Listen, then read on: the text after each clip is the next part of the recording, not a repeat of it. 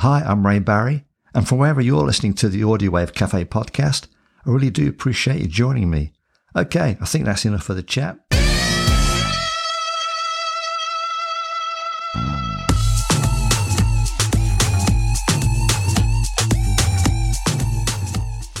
Coming up on this episode, my guest is Dean Harrison, better known as Hazza. He's the keyboard player with ska band, the Rough Kutz. First I bring you music news and views, and I shine a spotlight on iconic album Synchronicity by the Police. And I also get to play Tommy Ten Men, an original song by the Rough Kutz. We should move on.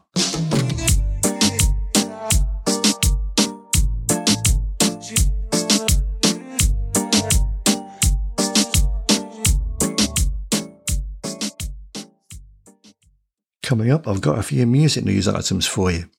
Rapper and record producer DJ Khaled was left in agony recently following a surfing accident off Miami Beach, Florida.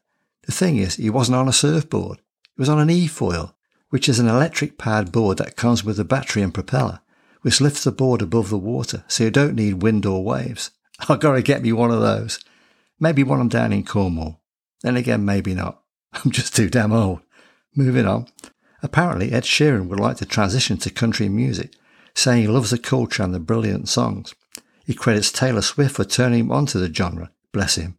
He even listens to a UK-based country music station when he's home all day. Also, Rod Stewart says he's turning to jazz in his old age. That's a good move. You know, I'm waiting for Elton John to turn on to hip-hop, and I'll pay good money to see that. The Recording Academy of the United States oversees the Grammy Awards, and have just updated its guidelines regarding AI-generated music, stating that a work that contains no human authorship is not eligible in any category, but some AI-generated elements will be considered, as long as the human creator has added meaningful contribution to the music. Well, that's only fair. I think more music-related bodies will follow the example of the Grammys. It's as it should be. The scope of total AI-generated music needs to be monitored. Well, that's what I think. Finally, Noel Gallagher has admitted that American audiences' response to new songs with his High Flying Birds band has been terrible. Currently on tour with Garbage in America, he's obviously upset about how songs from the album Council Skies is going down. Happens to most bands, Noel. Don't worry. When you're soon on tour back in the UK, I think the audience reaction will be much more positive. If not, maybe you should consider turning on to country music. You could find yourself on tour with Ed Sheeran. Think about it.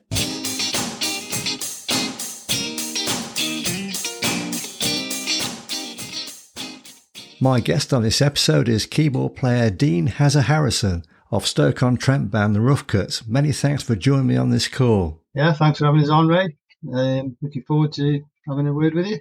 What's the live music scene like in Stoke On Trent? Not as good as it was, but I think saying that's probably I could generalise that across the country. I think since COVID, a lot of venues are struggling to get people come back out, which in turn, obviously they can't pay the musicians, so they get less bands touring, so the scene sort of dies off a bit.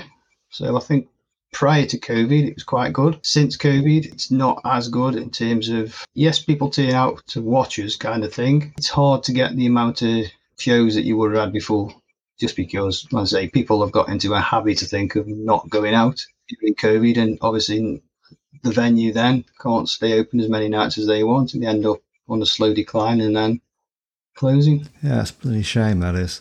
It's the same in Coventry and Rugby and Leamington around here. I think it's something that the councils and the government are going to have to look at, because, you know, we're losing pubs like they're getting out of fashion, and we're losing music venues. Pretty soon the nightlife, well, who knows where it's going to end up. Yeah, absolutely. How many members are in your band? 7 at the moment. Oh, freaking heck. Well, the reason we've got 7, when we started the band, there was lots of ska bands about at the time, and they were sort of aiming for a more like poppy sound, which was fine, you know, that's what they wanted to do. But we always wanted that more angry edge, but like the Specials. So we always said we would always have 2 guitars, so we've got that lead guitar sound as well as the offbeat guitar, and we wanted a saxophone. So obviously drums, bass. Well, they added up to 7, so we've pretty much always been a 7-piece or sometimes an 8-piece, but never less than a 7-piece, I don't think. Yeah. What kind of music do you play? We do all his own stuff. Our version of ska, original score's completely different to what two-tone was, and third wave score's completely different to what two-tone was. And our version is another take, I suppose, on the two-tone mixed with a bit of punk, soul, and just all other influences that we like, kind of. But it's the biggest influence definitely in the music, I think, is like the two-tone sound. But we don't do a copy of the two-tone sound. We don't do covers. You don't play any covers at all? If we play a cover in the set, we might do one, and it's never like a popular cover. We never do Gangsters or like Too Much Too Young. Too Much Too Young is one of my favourite ever songs, but I don't want to ever play it because you're never going to do the better job than the Specials did of it. So we always play our favourite tracks. Normally we play album tracks.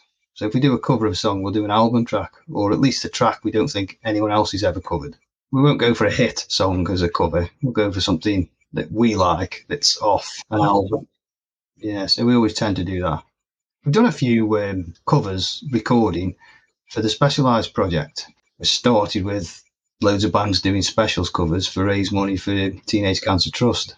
So that's the only time really we've done any covers. That's a very good thing to do. Yeah, the guy, one of our mates, Paul Willow, he started it off. He wrote the book on the Specials. He got Specialised up and running, and I don't know how many albums he's done now. It must be 5 or 6 at least. And yeah, it goes really well. Gets a lot of big celebrities involved in it and stuff, and obviously raises some money for some, good important cause. Yeah, that's great. I've interviewed Paul. Have you? Yeah, for a podcast. Yeah.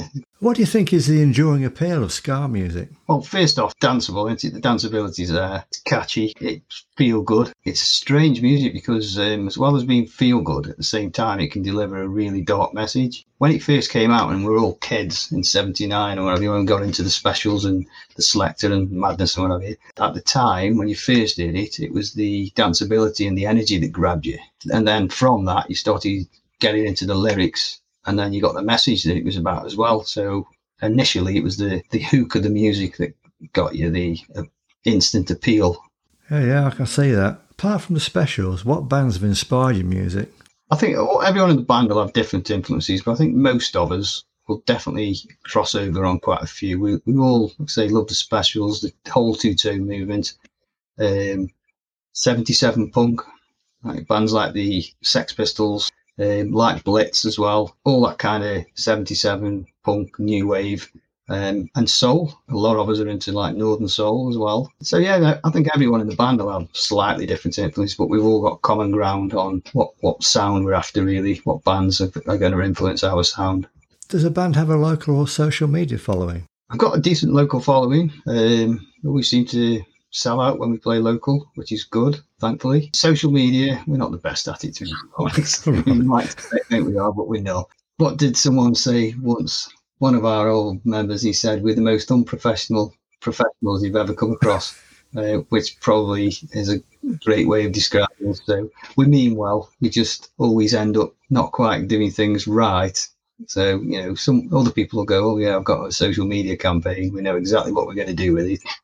And they do it, and we go, we've got a social media campaign. We don't know what we're going to do with it, and we end up not doing it very well. Yeah. Can you tell us something about your latest album release, Strictly Anti-Cabaret? Yeah, it's album number 6. Most of it was probably written, in fact, probably was written during lockdown when it was really sunny. We all had lots of time on our hands, lots of time for scribbling down lyrics and stuff. So yeah, it's taken longer to get out than we'd like, but that's not down to the writing as such. It's down to getting in the studio because it was locked down, and you couldn't meet, so we couldn't rehearse it and record it properly and whatever.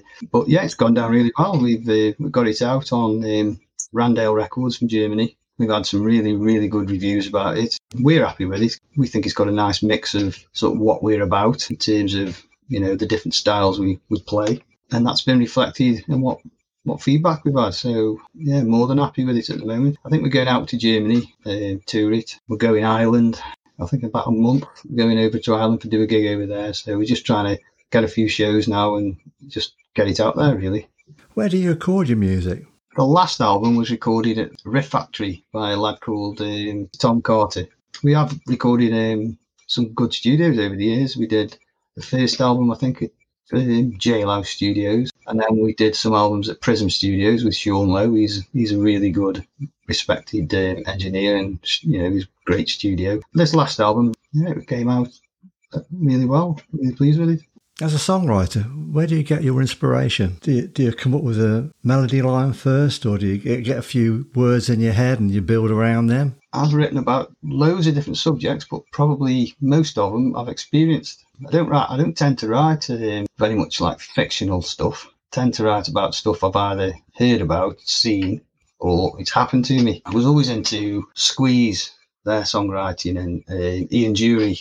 So I tend to write more like that. I wouldn't say every song like that, but I would say 90% of the songs are I've experienced, or they're more like live sort of experiences rather than me just sitting down and making a fictional song up.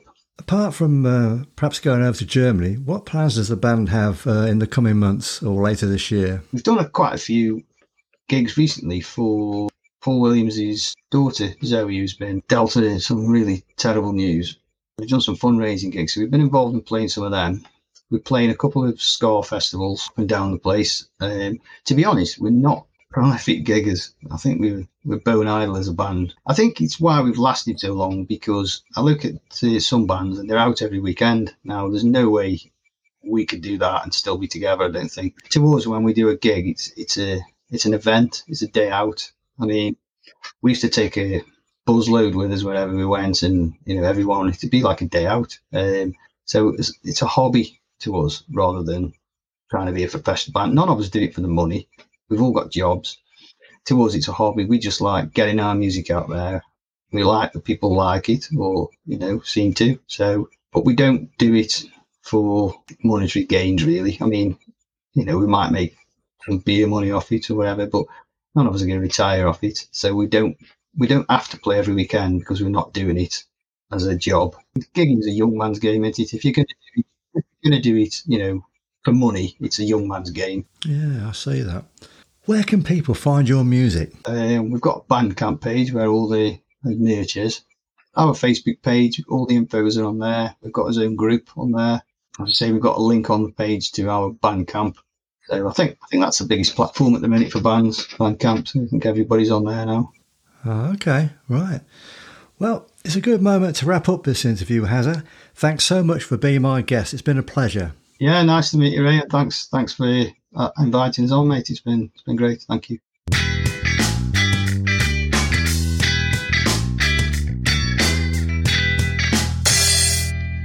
Now is the time for my Spotlight segment. And on this episode, I talk about the classic album Synchronicity by The Police. I used to love their music videos. Anyway, by the time The Police released their fifth album in 1983, they were arguably the biggest band in the world. They were Stuart Copeland on drums, Andy Summers guitar, and Sting bass guitar and synths. Synchronicity, the album, was recorded over 6 weeks at Air Studios in Montserrat. I had to check out on Google Maps to find it, being a tiny island in the Caribbean. Anyhow, there had always been tensions in the band, and they came to a head in the recording studio, with Sting and Stuart Copeland involved in fisticuffs. At times, Andy Summers was the pacifier stuck in the middle, with producer Hugh Pagham saying Sting and Copeland hated each other. Pagham wanted to be anywhere else than stuck in the studio with the grumpy warring trio. But what came out of those drama-fueled recording sessions was what would become the band's biggest selling album. Its 11 tracks spawned a number of hit singles: Wrapped Around Your Finger, King of Pain, Synchronicity 2, and Every Breath You Take, written by Sting, which became a worldwide hit, including number 1 in America, Canada and the UK. One track, on the other hand, titled Mother, written by Andy Summers, left music critics and fans collectively hating the song, saying it had no place on the album. Maybe it was the ever-present tensions within the band, but Synchronicity was also the final album they produced. In 1984, 2 songs off the album won Grammy Awards, with Sting also picking up a Song of the Year Grammy for Every Breath You Take. On the 12th of April this year, the album was added to the National Recording Registry of the Library of Congress in America. Air Studios in Montserrat was destroyed by Hurricane Hugo in 1989. It was never rebuilt. Hugo Pagham is still a music producer who has also pocketed 4 Grammy Awards. Well, that's nice. Andy Summers will be over in America and Canada for most of the year with his Evening with Andy Summers tour. Sting is still performing solo shows as well as getting together with Shaggy again with their One Final Day festival. And Stuart Copeland has recently produced an album titled The Police Deranged for Orchestra. And with Sting nowhere in sight, he must finally be happy.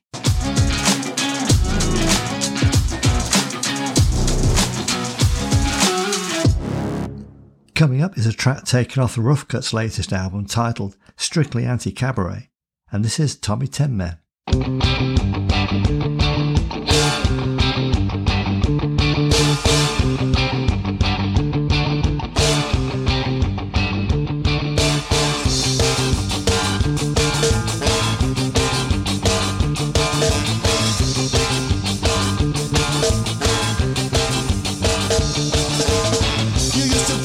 Such a nice kid, have respect for everyone. Now look what's happened to you. What have all your friends gone from the first time you find someone else? You've never been the same. Now it's just all about you, just playing your bully game. No one really likes you. They think you're fucking insane. So hello, Tommy 10 Men, Tommy 10 Men. Hello, hello, hello, Jack the Lad. Lad, lad, lad, lad, you fucked up everything, everything that you've ever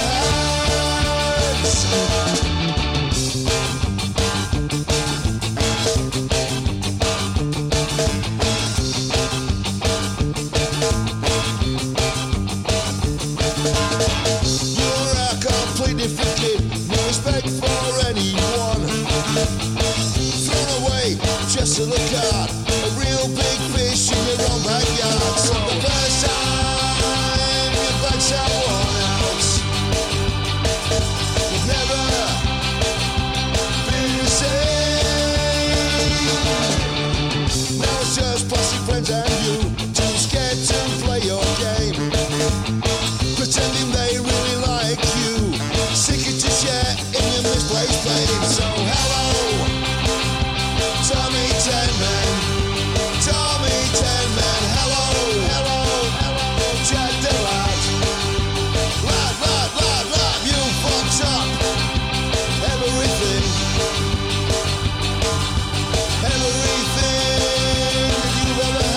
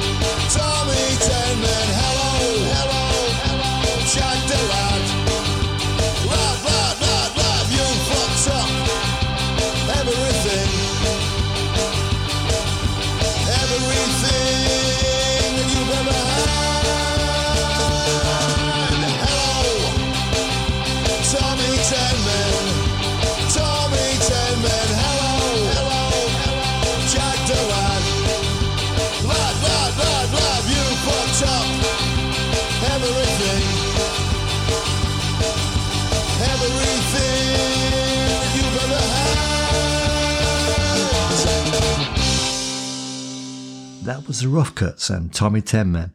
Thanks again to Hazza for being my guest. On the next episode, my guest will be guitarist Joe Harcourt and vocalist Dave Hutchinson of rock band 3 Mile Island. Also bring you music news and views, and I shine a spotlight on the 2004 classic album by Green Day, American Idiot. I think that's everything covered on this episode.